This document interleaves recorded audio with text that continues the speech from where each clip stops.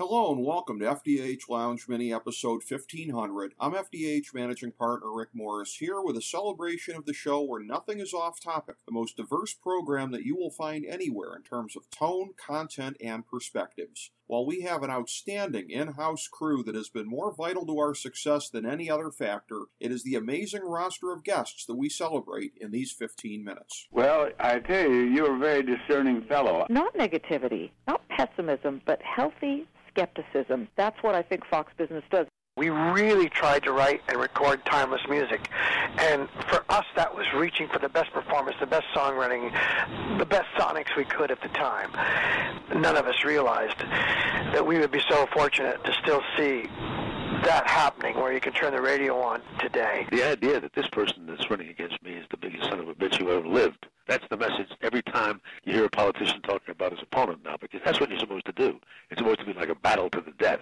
People used to look forward to seeing the Dodgers in the World Series. And it's been a long time since we've been there, but I believe from the bottom of my heart that this year that will be achieved. I think that Jesus was a great teacher. The parables that he left us with are things that, if practiced, can change the course of human history. When you think of the history of the National Football League, well, George Halas is the George Washington, but Paul Brown was the Thomas Jefferson. Americans love big things. We love big bank accounts. We love big cars. We love big-chested women. We love big fighters. For us to be in a position now as part of this deal that in a few years, when one shining moment is played, that'll be on Turner. Now that's cool. The match I had with Andy Kaufman really put me on the map, not just nationally, but worldwide, and that was something that you just didn't get done back then. You didn't get national publicity in the early 80s if you were a wrestler. But suddenly here was a guy from Memphis, Tennessee, on the David Letterman show, on Saturday Night Live. If you truly hurt someone, then you've done your job. There is a lot of good that's being done out there. I see the Iraqi people coming up and giving Americans and Iraqis intelligence, seeing them develop an intelligence network. I see them fighting for their own freedom and for the security of their nation, and those are very positive things. As the song was being played, my mind would wander to my kids, and I'd be missing them so much that I'd be thinking about them while I was on stage rocking out. I think it was guilt and the inability to do anything about it that fed my addictions. It doesn't matter what year you compete. If you don't execute that race perfectly, you're not going to win. And that's what makes the Indianapolis 500 so rewarding to everybody involved. It's like a kid in a candy store, I think. Not only for me, but my entire crew. The guys behind the scenes, our producer, director, the entire production team. We must have sent 15 emails back and forth yesterday trying to prognosticate where we're going to be on a given day.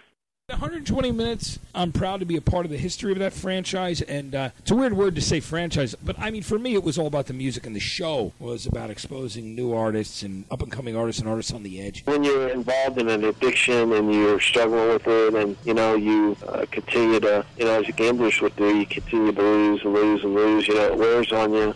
You become depressed, and you can't be the player that you need to be. You lose your edge. You become distracted, and that's what happened with me with the gambling, and it probably cost me a career. That was the worst of it. It's one thing if they first got up to the stage and somebody goes, oh, hold on, we made a mistake. But you see everybody crying, the camera's panning, you have these heartfelt acceptance speeches, and they go, oh, sorry, we read that card wrong. Tom and I, we used to joke about it, and as we get older now, it's an undeniable fact that Tom and Peter are closer friends than the bosom buddies ever were.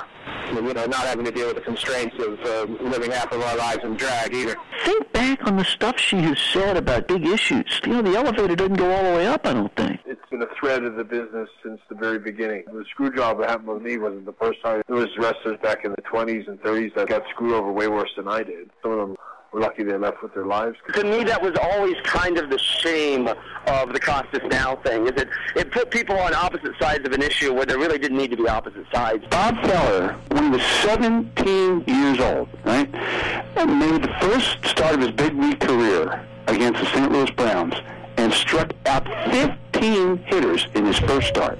And 3 weeks after that, he faced the Philadelphia Athletics, one of the great teams of the era, and struck out 17. It was the biggest strikeout game in the history of the American League. He was 17 years old, and a couple of weeks after striking out 17 Philadelphia A's, he was back home in Iowa riding on the school bus. Back in the earlier days, the USC, the very first feud was me and Royce Gracie. For me, it's a big honor. I mean, the show that we do now, it's not anything like the wide world of sports, but just to be in that kind of neighborhood time-wise, it's definitely a big honor to be in that mix. So many people say, well, so-and-so's tough and so-and-so's tough. Wrestling is full, or was at least at one time, full of tough guys, and all of them thought Dr. Death was the toughest guy. Let me quote one of our founding fathers, Patrick Henry. Of course, his most famous quote was, "Give me liberty or give me death," but he also stated this: "The liberties of a people never were, nor ever will be secure, when the transactions of their rulers may be concealed from them." I think when I look back, I'm proud that I did it the right way. For kids out there to know, too, like, not everybody's doing steroids. It's really been encouraging just how nice everybody is.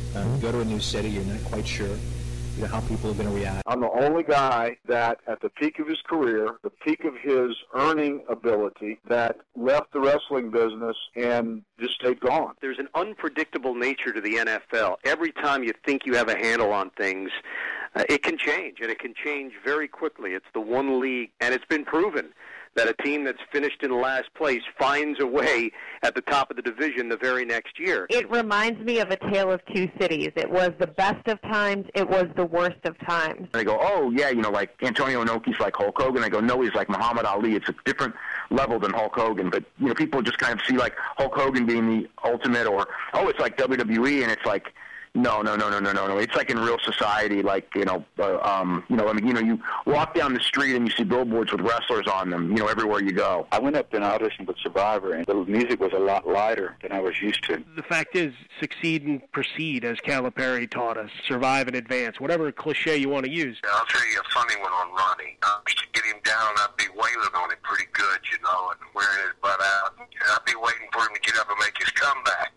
Well, it didn't take me long before I figured it out. There was something that would happen to him right before he's going to start his comeback. And what that something was his nipples would get hard. I think we're all film critics. We all leave the theater and instantly have that reaction. You see it with a friend or a loved one, and you lean over on the way over to the car, the train, you say, hey, what'd you think of the movie? And you want to engage in a dialogue of conversation. I'm by no means trying to be the be-all and end-all for film criticism and conversation. And I'm just one guy, and my opinion on film, it's my own opinion, and I like to share it with the world. Daryl is such a great singer that his voice has become the trademark sound of Hall & Oates and all the big hits. And you never take that away from him, because we do something together that we just can't ever do separately. I was a much better heel early on, and I was much better doing my own interviews. I could not conceive in my heart and in my mind that Ali could be beat. I believed in him that much. No different than people that believed in Willie Mays and people that believed in Bill Russell or people that believed in Mickey Mantle. That's how it was for me, who enjoyed boxing so much at a young age.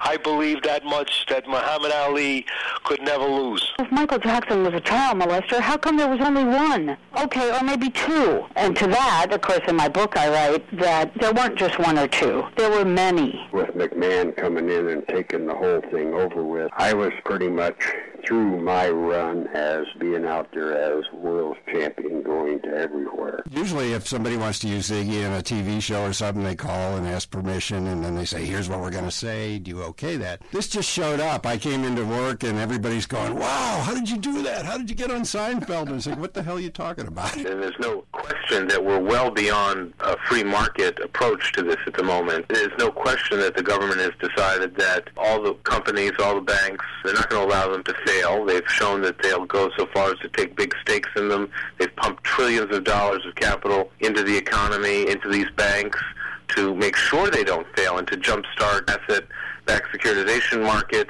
I actually think it might be worthwhile at this point to let those banks that need to fail. Jokes are actually small problems. You give it a little bit of information, and whether it's wacky or not, it leads to a solution. It can't just be some bare minimum. This has to be done better. And you can't have people dying, people from very poor countries dying to build the infrastructure for a World Cup or for any other event. I sincerely hope that FIFA is not just paying lip service to this. Ric Flair, J.J. Dillon, Arn Anderson, Tully Blanchard, all of them not only had a special talent in wrestling as technicians in the ring, not only were they big stars and top performers, but the unusual aspect of them, they were also star makers. The homegrown talent is what drives all of it, irrespective of how much money your franchise has or can spend. I've been with Mike for such a long period of time, maybe we both got a little stale. That closed the roast, which is the toughest place to be. It just boggles my mind that such petty grifters got in charge here. You know, you have to be noble to feel noblesse oblige. We'd be going through Utah on our way to a 49er game, and he'd see a Little League game or something. We'd just stop. Or he'd see like a carnival. I remember going out of El Paso once from a Cowboy game. He would have the bus stop at a carnival, and he always was willing to be John Madden, which a lot of mega celebrities like that are not. You know, he didn't care if you were a cab driver or a king. He had time for you. Especially second-generation guys. I always loved to hear about their perspective as a kid growing up, usually in the kayfabe era, right? So, like, how deeply did that extend? You know, was Mom being kayfabe too, or is she speaking Carney? China is almost a co-equal superpower. Over the course of the years that we've been wearing these body cameras, that, more times than not, the police officers are doing the right thing, and they're conducting their day-to-day business, providing services to the communities that they serve in a professional manner. I created a model. Last August, I went on TV and I said that it was going to be the Kansas City Chiefs against the New Orleans Saints in the Super Bowl, and I was basically inconsolable on Championship Sunday. I was like, I'm so close, but so far. So ultimately, the further out from an event that you're predicting, the harder it is to predict. The football season is funny because one major injury can shift everything. See, the San Francisco 49ers, for example, losing their quarterback. I've been very critical of Rob Manfred.